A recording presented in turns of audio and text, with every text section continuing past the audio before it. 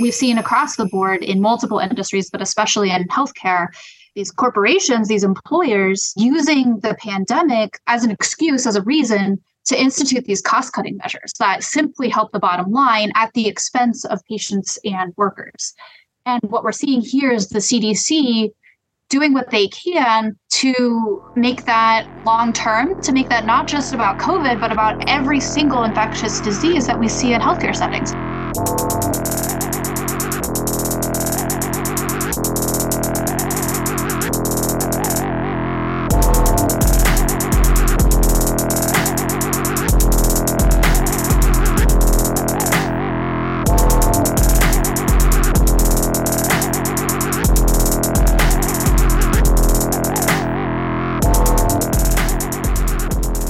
Welcome to the Death Panel. To support the show, become a patron at patreon.com/deathpanelpod to get access to our second weekly bonus episode and entire back catalog of past bonus episodes.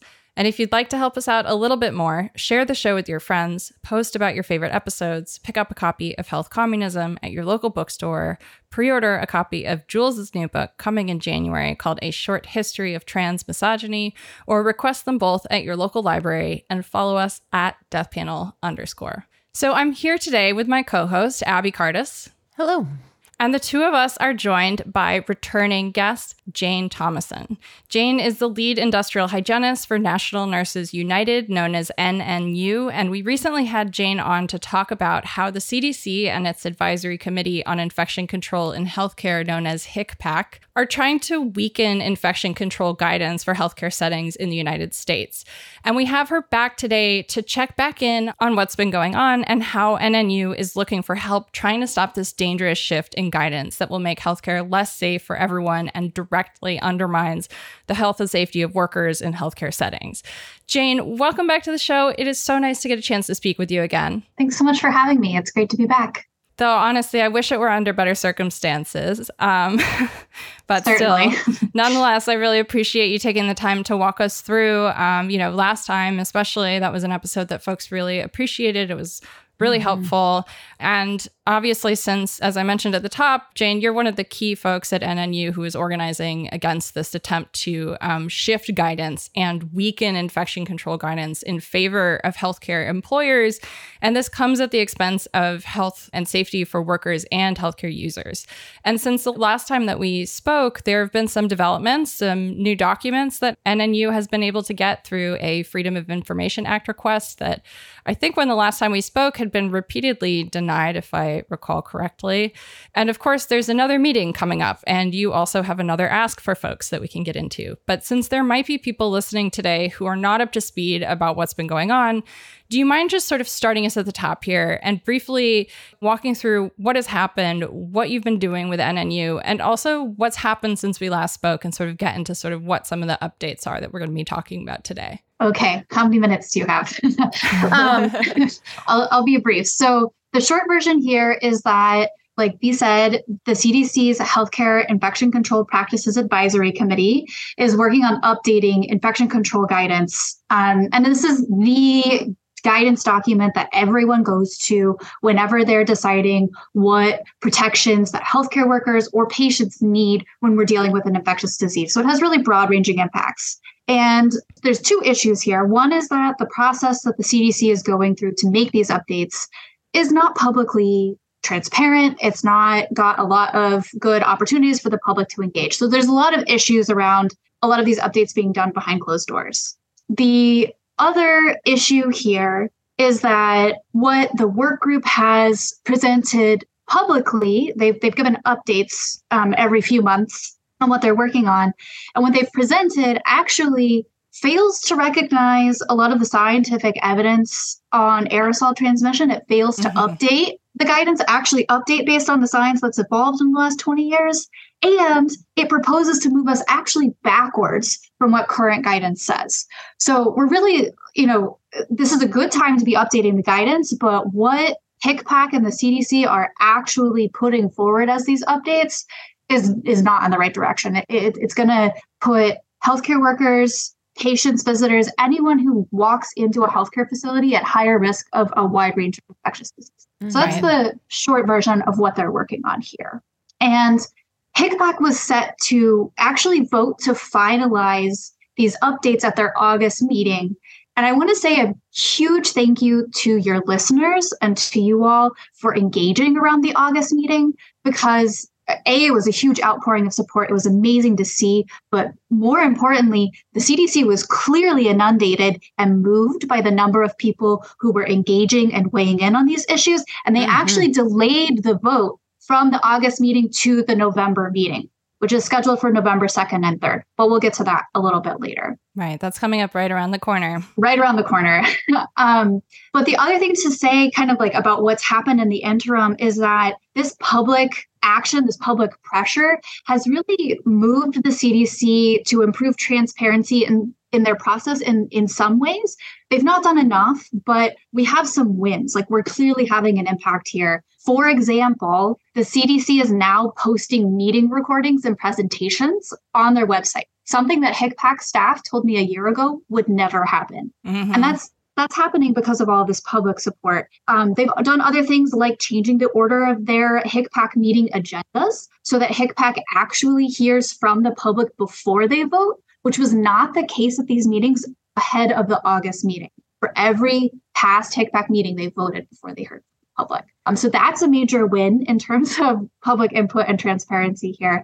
And then the other piece that I would highlight here, there's some others, but the piece that I would highlight is that the CDC has shared summaries of work group meetings with NNU. We have posted those publicly online. This is the first time we've had a view into what the work group is actually doing and talking about. Again, this is something that the CDC told me would never happen. They refused our FACA request, our Federal Advisory Committees Act request. They refused our FOIA request. But because of all this public pressure, they eventually sent us the work group meeting summaries. And you can go and read them. You can go to our website and read them if you want to, nationalnursesunited.org. But having done a deep dive into them, it just confirms all of the serious concerns that we've had about this process and about the content of what they're going to propose.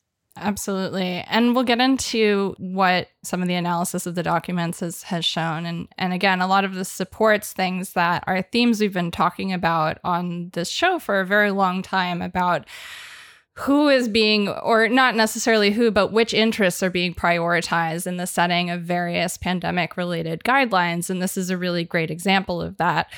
I wonder, Jane, if you wouldn't mind talking a little bit about the aerosolized transmission piece at length. Aerosolized transmission was recognized very late by the CDC in the United States. And this is something that, even some of the folks involved in the pandemic response who are like least likely to ever admit, culpability or wrongdoing or having done a mistake will own up to the fact that they should have probably said something about this sooner. But the ultimate fact of the matter is that one of the very key and very sort of urgent parts of this is that aerosolized transmission is not recognized in what appears to be the guidance that may be voted on. Again, part of the issue here is that we don't have the draft. We don't have access to the draft. But as we discussed last time, we do have some idea of what's in there. Do you think you could just walk through sort of what the issue is and what's going on specifically around aerosolized transmission? Because I know that we touched on it last time, but folks also definitely reached out to us to hear more about that part specifically. That's really awesome. I'm glad folks are interested in that, because this is a huge piece of what's happening here. So over the last few decades, there has been a ton of research finding that this idea of there being a fine distinction between droplet transmitted pathogens and airborne transmitted pathogens is just, it's not reflective of reality. It's actually, there's a lot of research about this being based on an old error decades ago. And what the science shows is that anytime anyone who's infected with, say, influenza or COVID or RSV, like a lot of these major respiratory illnesses that we're dealing with in an ongoing way, anytime someone who's infected with those viruses, they breathe, they speak, they cough, they sneeze, they sing, they eat, they have a medical procedure performed on their airway, they emit infectious virus. And that infectious virus is contained in particles, in aerosols. So these are particles that can be suspended and travel through the air. Up to studies show that these infectious particles can travel through the air up to 24 to 27 feet away from where they are emitted. They can be small enough that they can stay suspended in the air for hours, if not days, depending upon things like airflow, ventilation rates, filtration if you're indoors, and environmental conditions like humidity and temperature. And so what this means is that we really need to update how we understand how infectious diseases are transmitted in healthcare settings. So right now, when you have a patient who comes in with respiratory symptoms, they're sneezing, they're coughing, they've got a runny nose, they might be asked to put on a surgical mask, and they may or may not actually be isolated. They're likely to actually stay in the waiting room with everyone else. And unless they are tested for COVID, they're actually relatively unlikely to be isolated even in a single patient room. And that's not the right move, right? Because there's all of this evidence showing that, every time they breathe, they're emitting infectious virus, that when you have someone who's, even if they're 6 or 10 feet away, they could still be exposed and infected, especially when we're talking about healthcare settings where there are a lot of people who are already sick. There's a lot of people who are very vulnerable and immunocompromised. And it's not just patients, right? Like healthcare workers themselves can also be in high risk categories, can also be immunocompromised. And so we really need to think about, it's multiple measures, right? It's the Swiss cheese approach. We need ventilation, right, to reduce the amount of infectious aerosol that's in the air that builds up in waiting rooms or hallways or even exam rooms or inpatient rooms. But we also need PPE and personal protective equipment, respiratory protection for healthcare workers. We also need universal masking, particularly universal masking with N95s, which have been shown to be better source control. So thinking about someone who's coming in who's infected, trying to have as little of that infectious virus in the air of that shared air as possible. N95s are better at that. And just to bring this back to HICPAC, so that's kind of like a brief overview of what we've learned and kind of where we need to go with this. To bring this back to what HICPAC is proposing, the work group presented their proposals in June, and this is, it bears out in the work group meeting summaries, which we can talk about in more detail in a second. But they are proposing to actually get rid of the droplet airborne dichotomy, that language, and replace it with just one category of transmission through the air. That's definitely a step in the right direction. But when you look at what they're proposing in terms of the 3 new categories for precautions for what protections are put in place to try to reduce transmission from infected patients, they are relying on medical surgical face masks to protect healthcare workers from seasonal coronaviruses and seasonal influenza. And they're reserving N95 respirators for only specific circumstances where you have quote, pandemic phase respiratory viruses or other things like MERS and SARS-CoV-1 or tuberculosis, things where there's a lot more evidence that are kind of already assumed to be airborne. So they're really not updating the science, like in terms of how they are applying these precautions. And they are setting themselves up to downgrade protections for COVID from an N95 to a surgical mask. And the other piece that I would call out here is that we know that these medical surgical face masks they don't protect you from inhaling infectious particles. They help reduce what you emit into the environment if you yourself are infected, but they don't help prevent you from breathing in infectious particles in the air. And so we really need to see broader use of respirators, again, in the context of an infection control program that also has ventilation as well as respiratory protection. But we really need to see a broader embrace of respiratory protection here to see a fuller understanding of what we've learned about how these viruses are actually transmitted. Thank you so much for that breakdown, Jane. I want to definitely get into the documents and some of the summaries, but is there anything else that you want to make sure that we touch on so that folks have that as kind of like a common ground before we get into some of the details, whether that's sort of the intent behind it, or if we want to discuss that in a moment, because obviously that we can sort of allege what it is, but we've got textual evidence in these summaries of that. But if there's anything else that you feel like would be really, you want to make sure that like folks have top of mind before we jump into these, I just want to take a moment to open up for that too. So I think There's one other piece here that it's good for folks to know about before we get into the details of the document dump. And that's that, a lot of us have been calling for HICPAC and the CDC to engage a wider range of experts.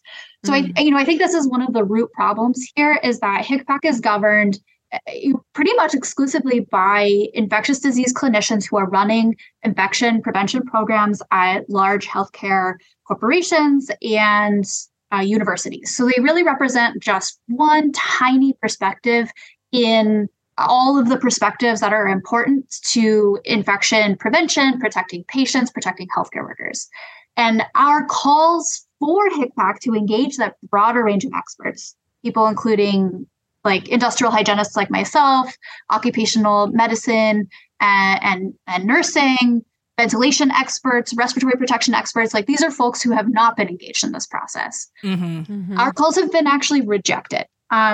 So the CDC has sent a series. So there've been letters flying back and forth, right? NNU has sent letters to the CDC, a group of experts. There's that big experts letter that we talked about last time, right? And the CDC responded to that. And in each of these responses, they make it quite clear that they feel like HICPAC has a broad range of expertise already represented and that they have no plans to open up the process. They feel like they're already meeting the requirements for transparency under the Federal Advisory Committee Act.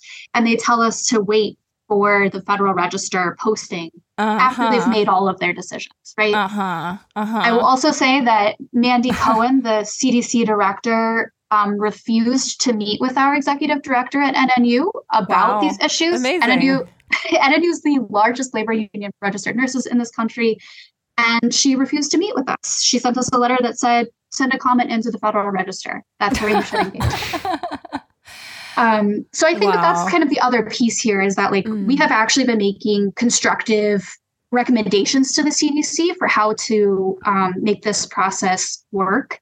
Actually, a group of scientific experts put together a workshop like what the CDC could and should be doing. That happened last Friday. It was recorded. I can share the link with you if you're interested. Please do.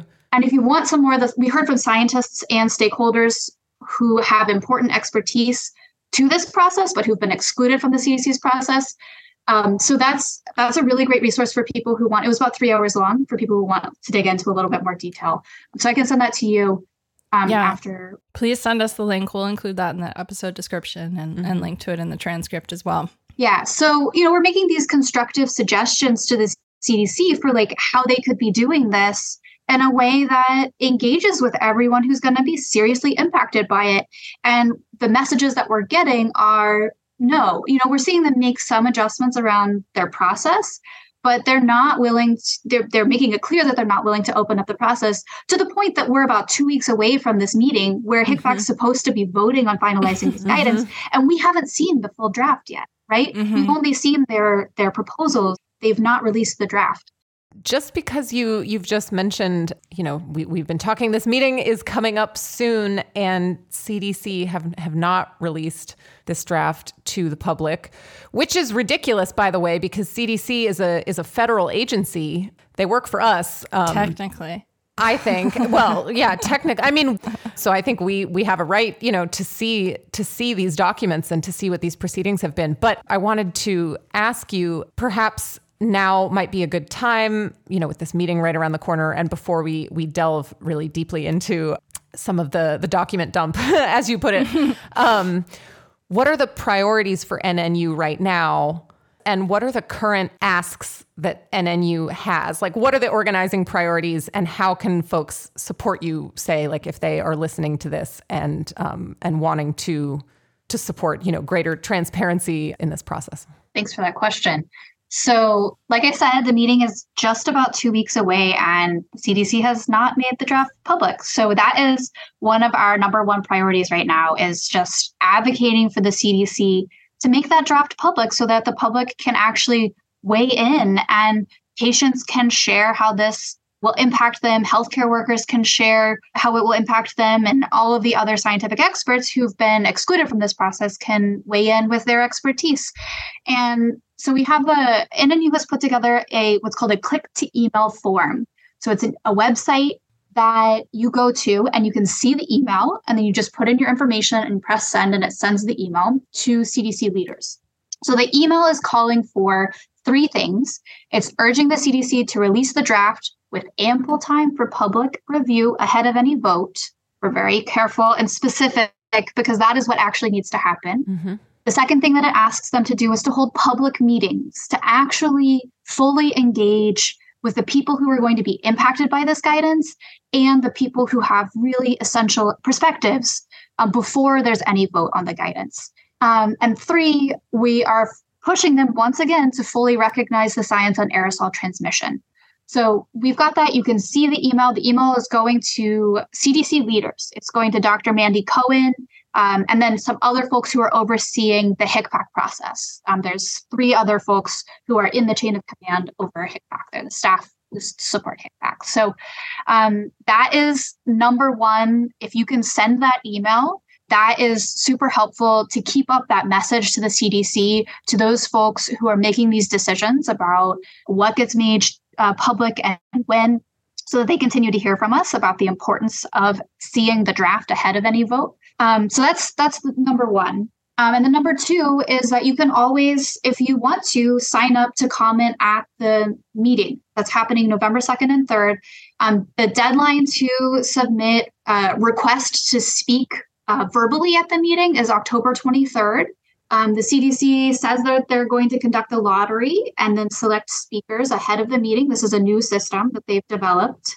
And you can also submit a written comment if you don't get selected to submit a verbal comment and the CDC is accepting written comments between November 1st and 6th. You can email them to hicpac@cdc.gov. So those are the 2 main ways that folks can engage here at this point. That is awesome. So folks can, we will put the website where you can send these letters to the CDC, presumably in like the episode description or something.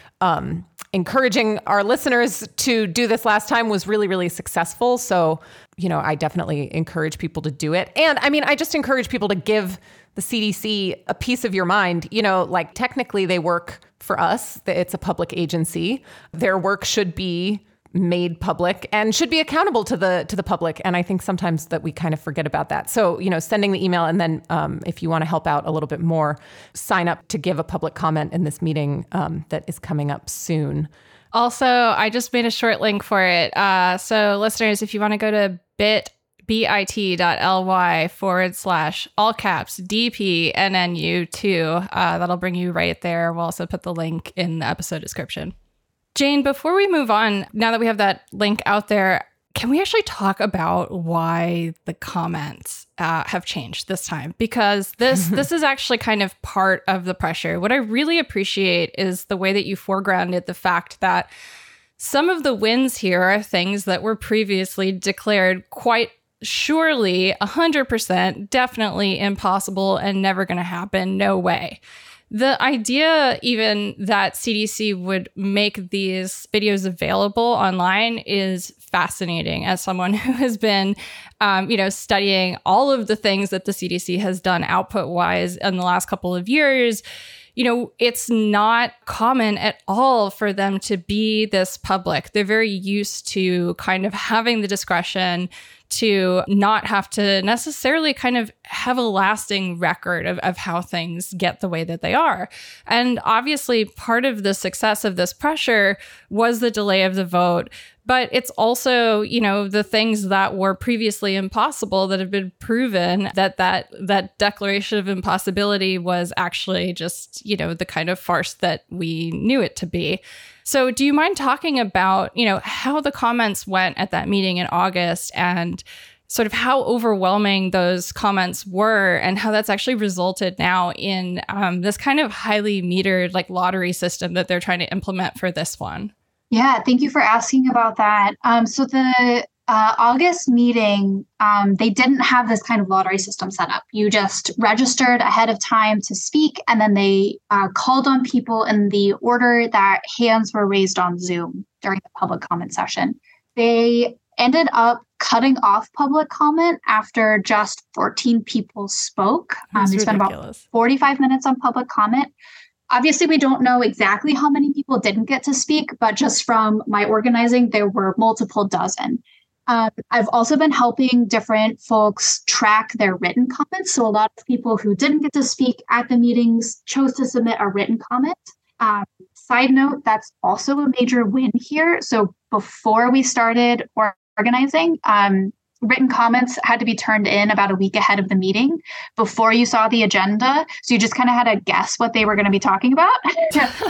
and as of the August meeting, the deadline for them to accept written comment, for HICPAC to accept written comment, was extended until after the meeting. So people actually had the opportunity to say, I wasn't heard at the meeting. I still have an opportunity to share my input.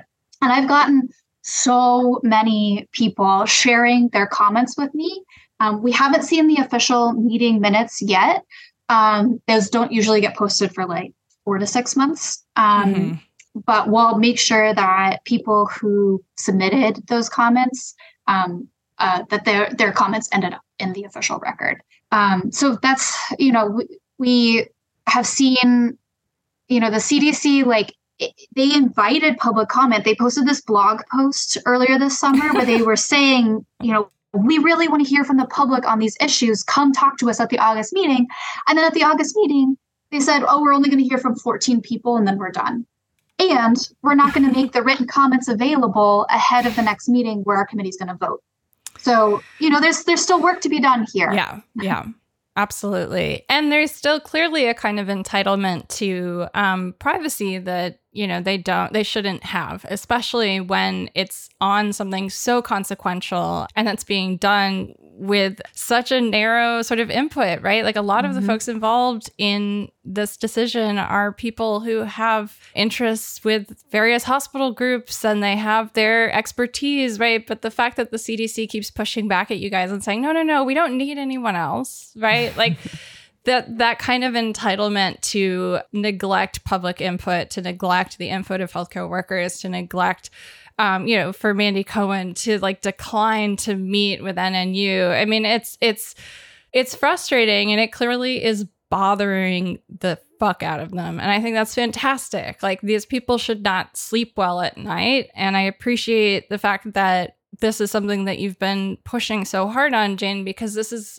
not just an opportunity for us to try and resist an immediate change in terms of the pandemic, but this is also creating record-making opportunities and adding to the the sort of government administrative record, things that have been difficult to get on the record. If we think about stuff like the shift from 6 feet to 3 feet of distancing, or the change in isolation recommendations from 10 days to 5 days, right? Like, these are moments where we knew all of the same dynamics that are on the record here were at play, but the process by which those things happened was not as slow as this, and not something that we could interface with in the same way. And the wonderful thing about the comments, especially at the meeting in August, is that folks were really bringing in sort of like a multidimensional pandemic analysis into a lot of their statements, making sure to get sort of these things on the record. And that's been something that's actually been very difficult to do. Like, Death Panel is a project in some ways, like, we've been trying to keep track of the pandemic in real time.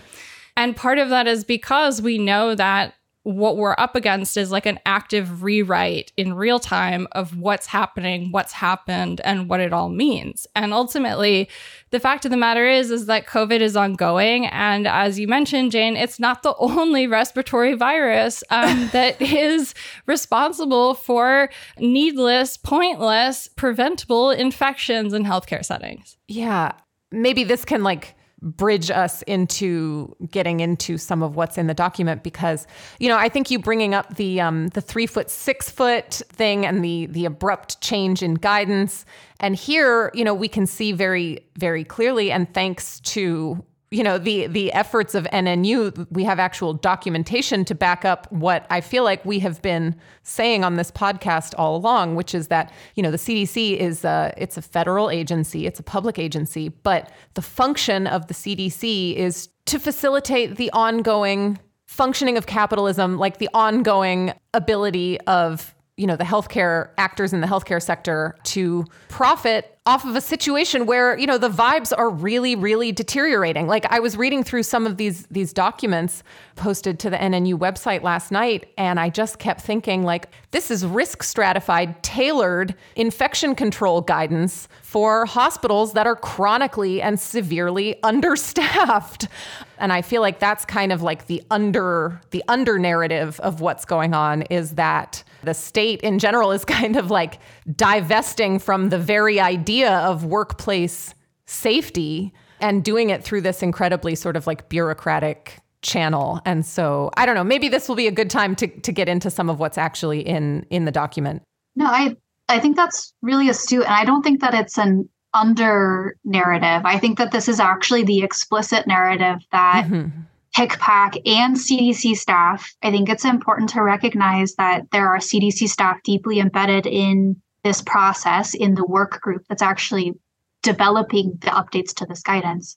And they've had an explicit goal from the beginning of this process to make the guidance have more flexibility for employers. Like that has been publicly reported at HICPAC meetings, right? We didn't even need to wait for this FOIA request to be answered, right? Yeah. Right. Mm-hmm. And that is a direct result of the healthcare industry's desire to, the language that we use around it at NNU is to codify or to maintain crisis standards. Yes.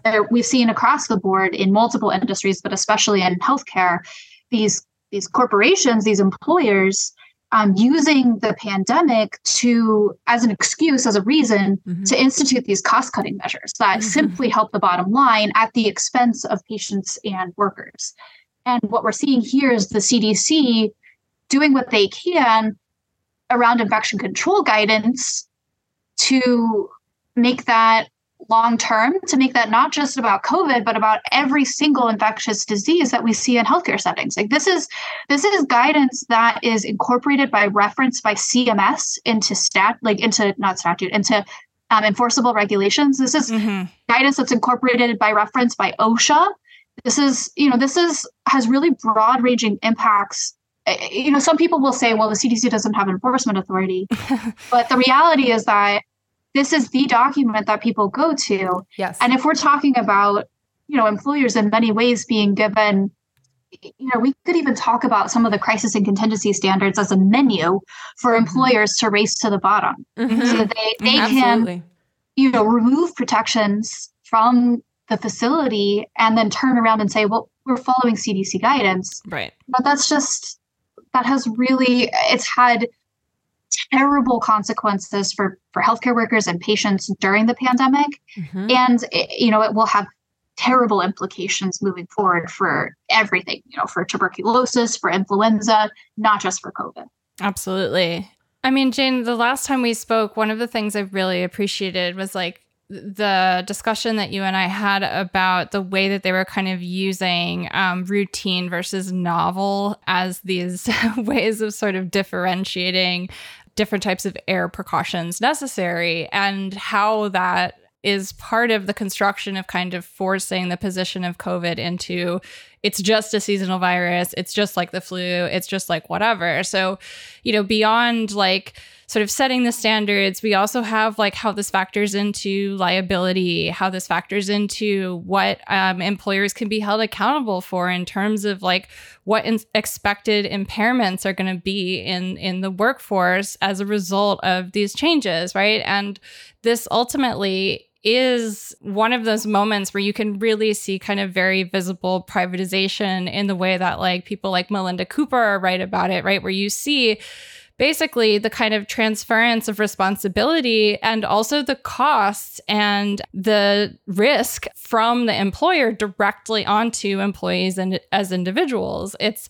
one of those dynamics that we talk about all the time in terms of like disability policy, for example, or the pandemic itself, the idea of sort of everyone needing to do personal risk calculations, right? And the kind of fatigue of like forcing everyone to enter into these complex moments of decision making. And what this ultimately is doing is it's setting minimum standards across the board. And the idea that like, oh, well, the CDC doesn't have enforcement authority is just so it's fucking ridiculous. I mean, they don't need it, right? Like this, as you pointed out, and I just want to emphasize again, this is a point of reference for so many things, and this is going to reverberate beyond the United States. Like we know that other health systems are going to look to this shift when they're looking at their own guidance. So this is a really, really, really important moment of sort of slippage during the pandemic where we're seeing, you know, the shifts in our political economy, the way that it's reacted to COVID, the way that it tries to continually sort of force the idea of endemicity on COVID. I mean, I'm thinking back to that. It brings to mind, you know, the McKinsey report that came out, what was it, in 2021 or 2022, where they were like, we're talking about the 3 phases of endemicity, and the third phase was economic endemicity. So part of like what is going on here is obviously a labor issue. It is a workplace safety issue. It is a literal access issue in terms of both workplace and healthcare access for folks who are immunocompromised like myself. And beyond that, like this is also going to have financial repercussions in terms of like putting costs onto employees that can't be put onto the employer. And again, sort of being able to also set the standards lower for what the legal liability is going to be. And I really appreciate the kind of call to crisis standards in terms of like how NNU is trying to conceptualize this, because the thing it reminds me the most of is what governors like Andrew Cuomo did immediately in response to the pandemic was shift liability law in relation to nursing homes to make sure that nursing homes were not going to just be absolutely flooded with lawsuits, kind of participating in the creation of the circumstances of like death making that we saw in nursing homes by really kind of preemptively making it real in the law, right? Ultimately, this is how our healthcare system works. It's not designed to deliver care. It's designed to make markets. And so often nurses are kind of this mediating line between the extraction of care and the actual delivery of care. And so that's why it's also so important, I think, that this is a fight that is coming from all angles, but is in particular solidarity with the people who are delivering healthcare right now and also like facing tremendous like downward pressure on wages, pressure in terms of staffing. Like the conditions of work for healthcare workers are getting worse and worse. And this is going to just exacerbate it and also make things more expensive and put the cost, the actual physical risk of nursing, and make it higher. I think that is on point. You know, I think we're seeing so many nurses and other healthcare workers opt to leave their jobs, to leave their professions entirely in many cases because of the dangerous conditions, because of their employers not protecting them, because of their safety being, you know, really sidelined in many ways in the name of, you know, for their employers to prioritize profit. And this guidance that the CDC and HCPAC are working on updating will, like you said, only exacerbate that situation if they continue in the direction that they're headed. Perhaps this is a good time to get into some of the analysis of the work group meeting summaries that were released. So, you know, the first point that NNU sort of has set up here in their breakdown of what's in the documents is that the work group has prioritized employer costs and profits over robust protections for healthcare workers and patients, exactly as we've been talking about. So, Jane, do you mind setting up the documents and then getting into sort of this first point and what you found in them that sort of supported and really kind of confirmed that for you all? Yeah, so what these documents are summaries of the work group meetings from February 2022 when they first started meeting through May 2023. So we don't have the last couple of months, but we have a pretty solid stretch. They were meeting about every 2 weeks during that period. And, you know, we've seen like consistently, like throughout this process, we see this idea of this focus on flexibility, feasibility for employers is like really key in a lot of the discussions that the work group has had. So for example, they have talked about a lot of times like how to determine when to use respirators. And they talk about needing to look at like the science, but they also talk about needing to look at what they call factors other than transmission. So talking about like the proportion of the population at risk, at high risk, the impact on health systems. So things like staffing levels, they are saying should go into deciding when respirators are used. They talk about the availability of effective diagnosis and treatment. So they're really focused on not using respirators in every situation where we have a pathogen that we know is aerosol transmitted. They really want to focus on what's high risk. Like, let's limit the use of respirators to only those situations where we don't have other things in place. And actually, there are places where the work group talked explicitly about not having protections in place where someone's vaccinated. So they're saying they've talked about if you have a healthcare worker who's vaccinated for varicella, maybe they don't need a respirator when they walk into that room, and or for measles. And that is not what? That is not how you protect workers. That is not how the science works. Like, that's not how vaccines work across the board. And that is not how you protect workers. But that is what the work group has discussed. And I think that, this is one of the places where it's like really abundantly clear that they only have one perspective in the room, really. Oh, yeah. Well, just think about, I feel like I was talking to B about this like last night. Just think about like if this work group were in charge of writing, I don't know, guidelines for the public about safe sex. You think about like ACT UP, no glove, no love is a perfect public health slogan. It's easy. You can remember it.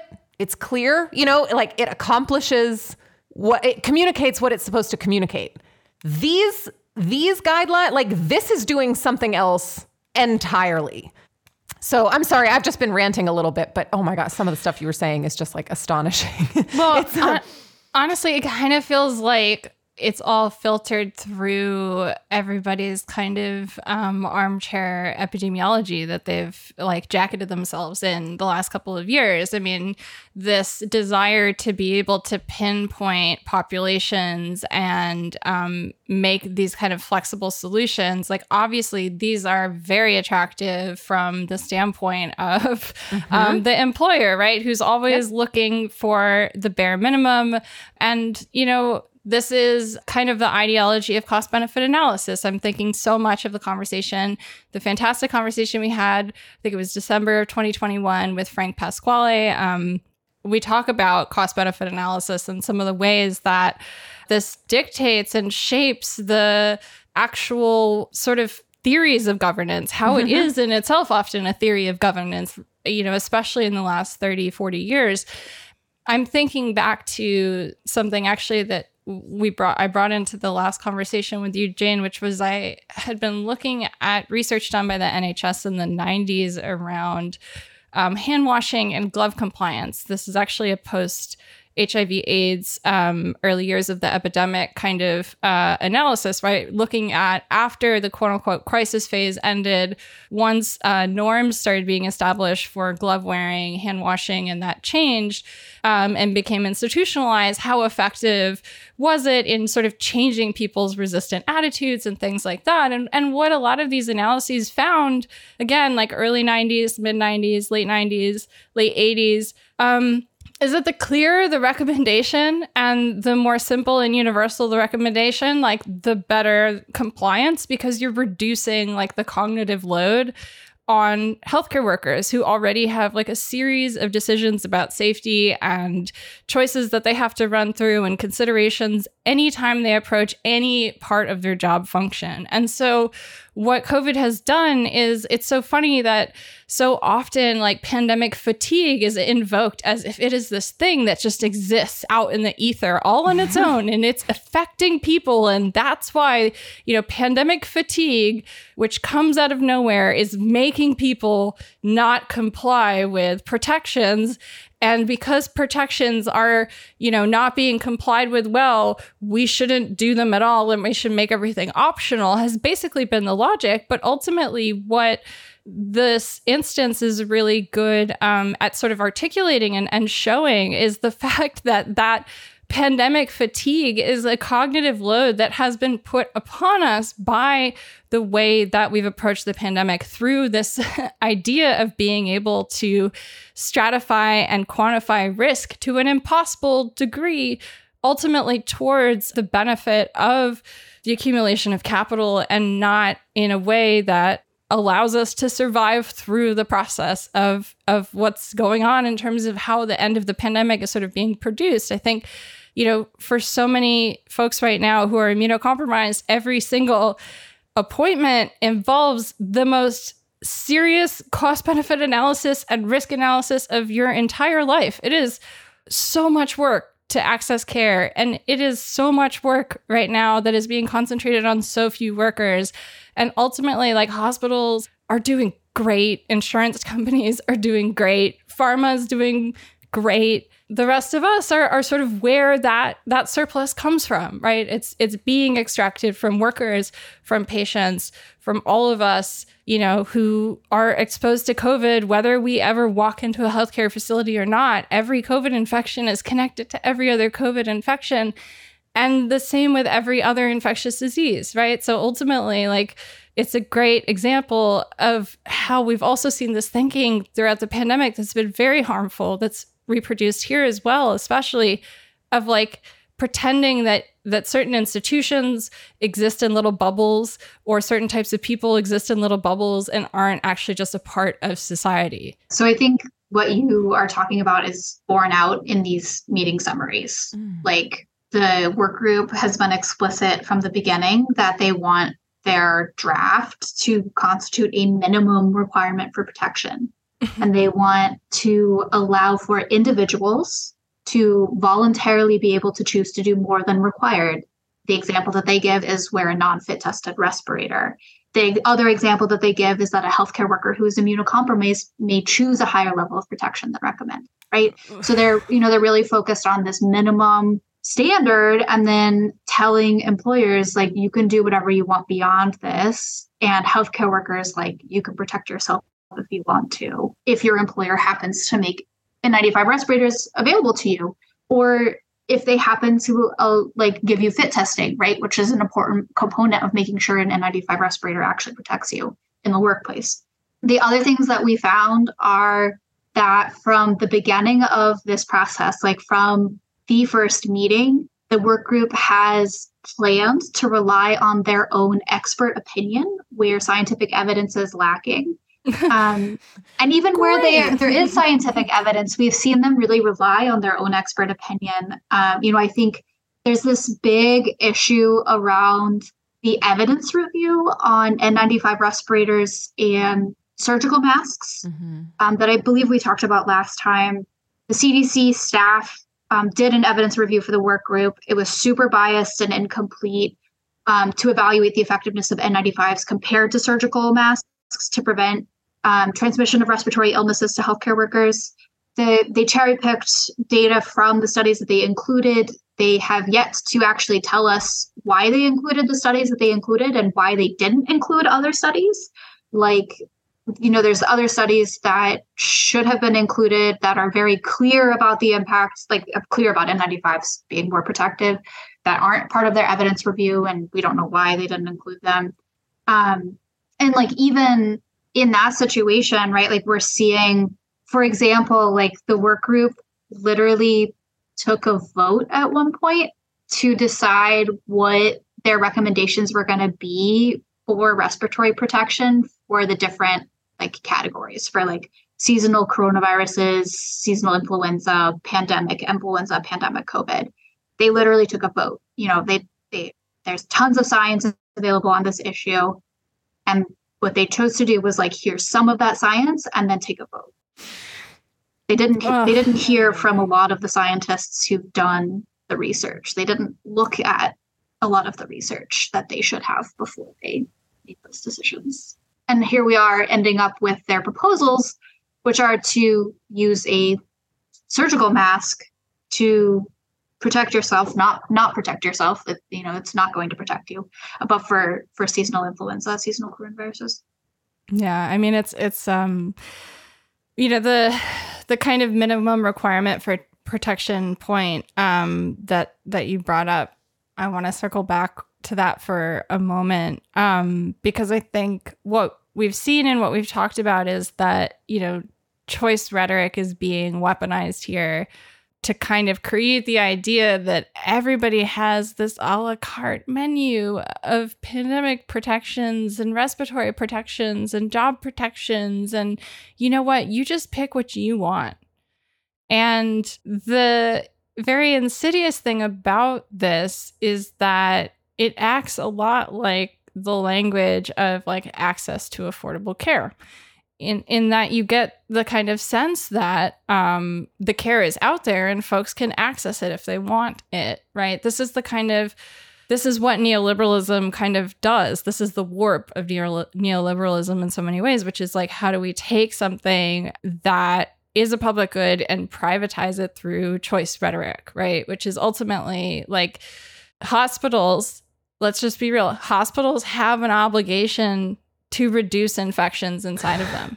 Yes. There are ways that, for example, CMS can punish hospitals for infections that happen in hospitals. They punish hospitals all the time financially for certain types of in-hospital infections, right? So one of the things we've talked about in the past is like, this is a point where, CMS could push hospitals to actually step up their protections on COVID. But these guidelines are also about like kneecapping things like that, right? Because ultimately, like, it's difficult to justify imposing financial penalties or like refusing Medicare payments to hospitals because they have too many COVID infections if the COVID guidance basically says you don't need to do shit and everything's fine. Jane, as you, in your analysis, the second point of the analysis, you talk about the fact that they've explicitly discussed, downgrading protections for healthcare workers who are caring for patients who are COVID positive and inpatient. Yes. And I think that is, it was a worry that we had that they were setting themselves up to do that based on the June presentation. And these work group summaries really confirmed that. They talked about as far back as 2022 that in their own facilities, so remembering that HICPAC and this work group are pretty much their clinicians running infection prevention programs at hospitals and other healthcare facilities.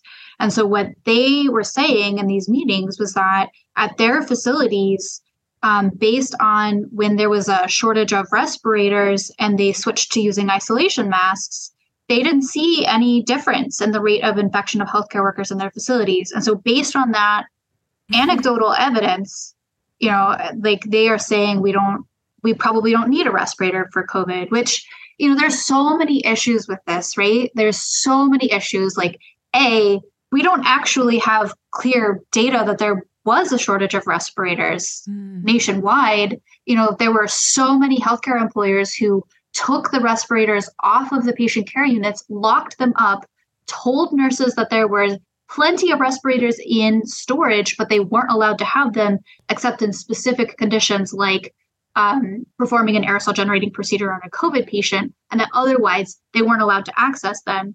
Like that.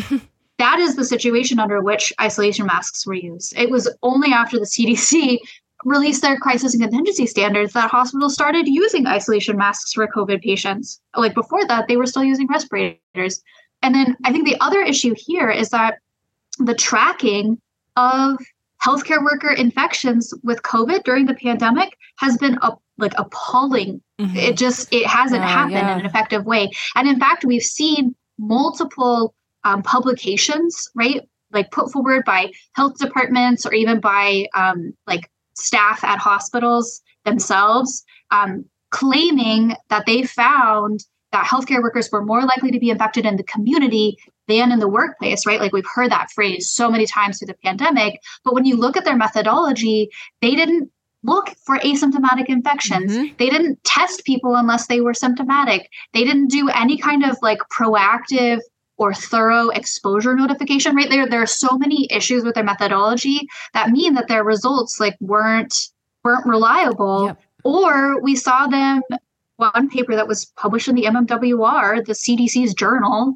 that selected a small subset of healthcare worker infections to draw that conclusion from. And they didn't look at all of the healthcare worker infections that have been reported in their state. So, I think, well, and on top of that, the CDC has now made reporting of hospital-acquired COVID cases optional for hospitals in their data reporting for hospitals right now. That happened in June. So, I think like there's kind of like two sides here, right? The work group is really focused on, HICPAC and the CDC staff who are supporting them are really focused on like trying to use fewer protections in as many cases as possible, specifically including for COVID. And there's this like other effort to not track the data so that it can like support this move to use fewer protections. No data, no problem, right? Right. And that, I think that's like NNU has been tracking healthcare worker infections since the beginning of the pandemic, at least through when the data was available in May. And like, if you look at multiple time points throughout 2020, 2021, 2022, the numbers that our staff found of healthcare workers who had been infected or who had died from COVID that were publicly reported were multiples, were 2, 3, 4 times higher than what the CDC was reporting on the website. And, that's just like one example of like where the CDC is just not doing their due diligence on understanding what the actual scope of healthcare worker infections from COVID has been. And instead they're relying on this like expert opinion, right?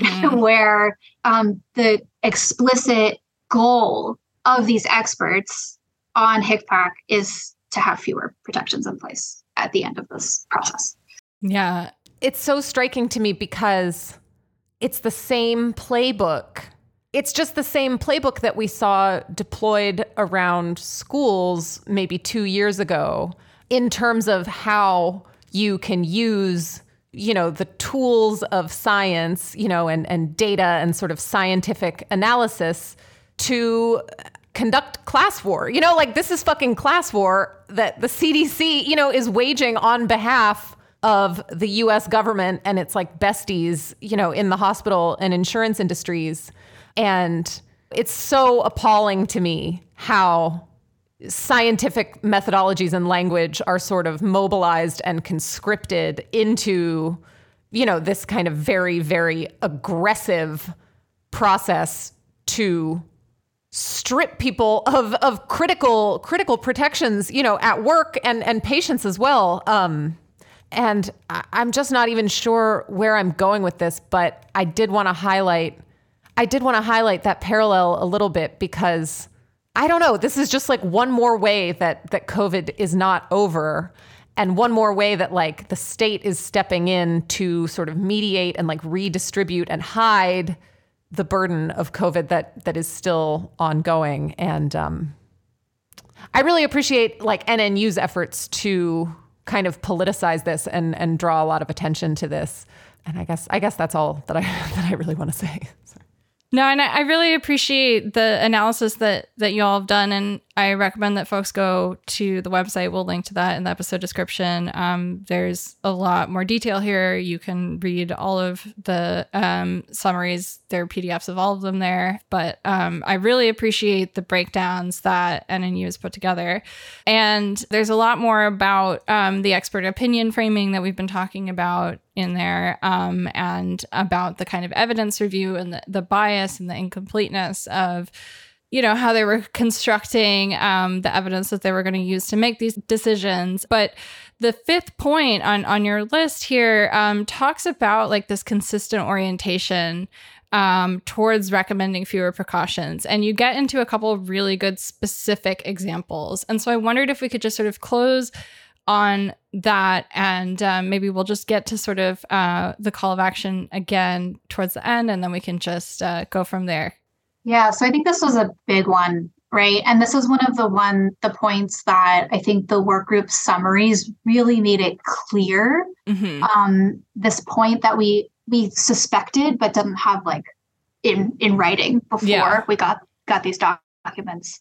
So some of the examples of like how we saw this playing out is that they had a lot of discussions about standard precautions. So the idea that there are some basic like infection control practices that you always have in place just in case the patient has an infectious disease that you don't know. This dates back to the beginning of the HIV epidemic, hepatitis B, like in the 80s and 90s with universal precautions. And it's like that idea has been updated to standard precautions. And so they talk about how standard precautions are not always followed in healthcare settings. And the work group members' conclusion about this like discussion was that the answer is likely to need to limit the ways that the times that we use these precautions. They'll be easier to enforce if there are fewer patients who need them. Are you fucking serious? That's the language that they use. Oh, right? My and so, God. Yeah. That's why I really wanted to talk about this one. Right? So like that's not good healthcare, right? Good healthcare is protecting every patient, because the reality is that like you don't know whether someone has hepatitis B or HIV or is MRSA colonized, or even if they have COVID just by looking at them, right? Oh my, you look fine. I'm just like not going to wear gloves. Like, oh my God. Right. And so, this is not just about protecting the healthcare workers. This is also about protecting the patients and thinking about like when this patient leaves this bed, what are we going to clean before the next patient comes and uses it, right? Yes. It's not just about protecting the healthcare worker. It's also about like protecting other patients and protecting that patient themselves.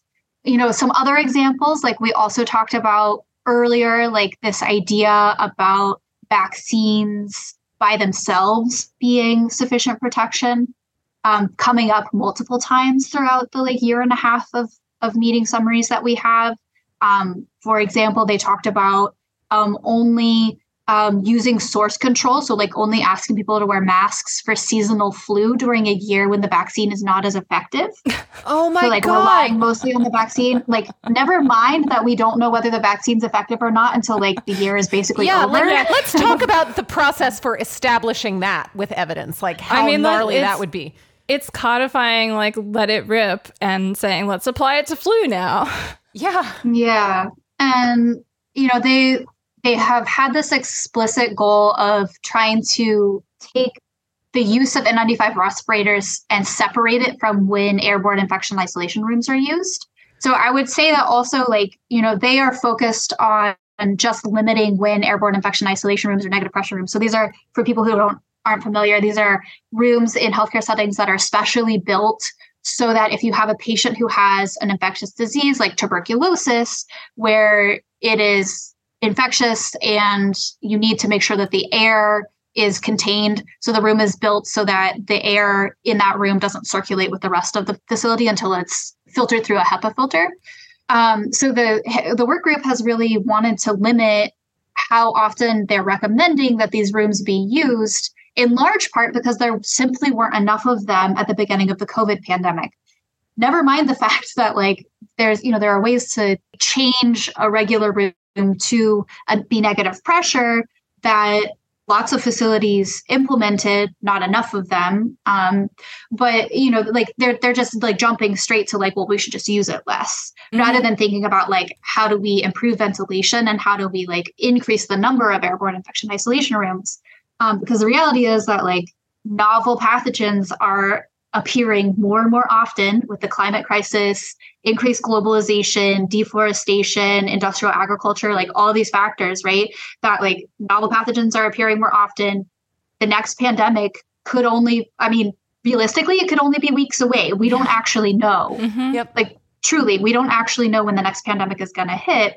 And what we learned from COVID, well, one of the things that COVID really made clear, I wouldn't say we learned it from COVID pandemic because we knew it before, but that healthcare facilities weren't prepared just on the simple like infrastructure basis when it comes to having spaces to make sure that patients are isolated so that other patients coming into the facility for care that they need, like someone coming in with a heart attack or someone coming in for a cancer treatment, aren't then exposed to that pathogen. So, so these are some of the issues that we saw come up in these meeting summaries. I mean, the really frustrating and terrifying thing is that, so I'm coming at this from a disability studies perspective. That's like what my background's in. And there is a very famous lecture by a person who's a sort of canon for disability studies, which is the psychiatrist Wolfensberger. And he gives this lecture on the architecture of care throughout history. And one of the things in that lecture that's like just so wonderful is that you see how tuberculosis really changes hospital architecture and care architecture, and the very painful lessons that we learn about fresh air and circulation.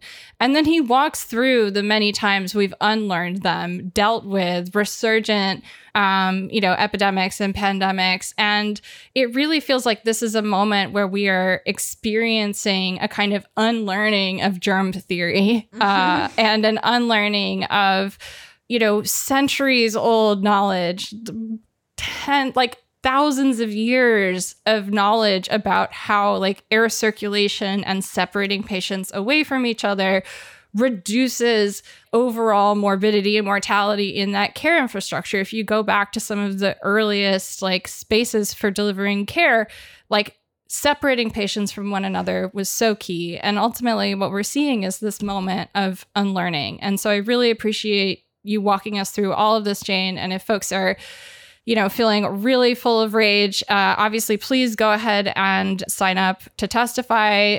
Go to bit.ly/DPNNU2 and sign the letter to release the draft. And I really appreciate it, Jane. Thank you so much again for coming on. And folks, if you want to learn more about all of this, there's also the episode that we did in August. We'll link to that in the episode description.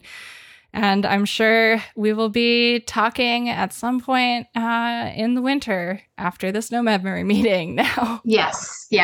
Thank you guys so much. And I just want to say another thank you to your listeners who've been engaged on this. It's having such a huge impact at the CDC. We still have work to do, but we've seen so much movement already. I want people to feel good about that and good about what it means to take action again, that it will have an impact. Well, I appreciate that. Thank you so much, Jane.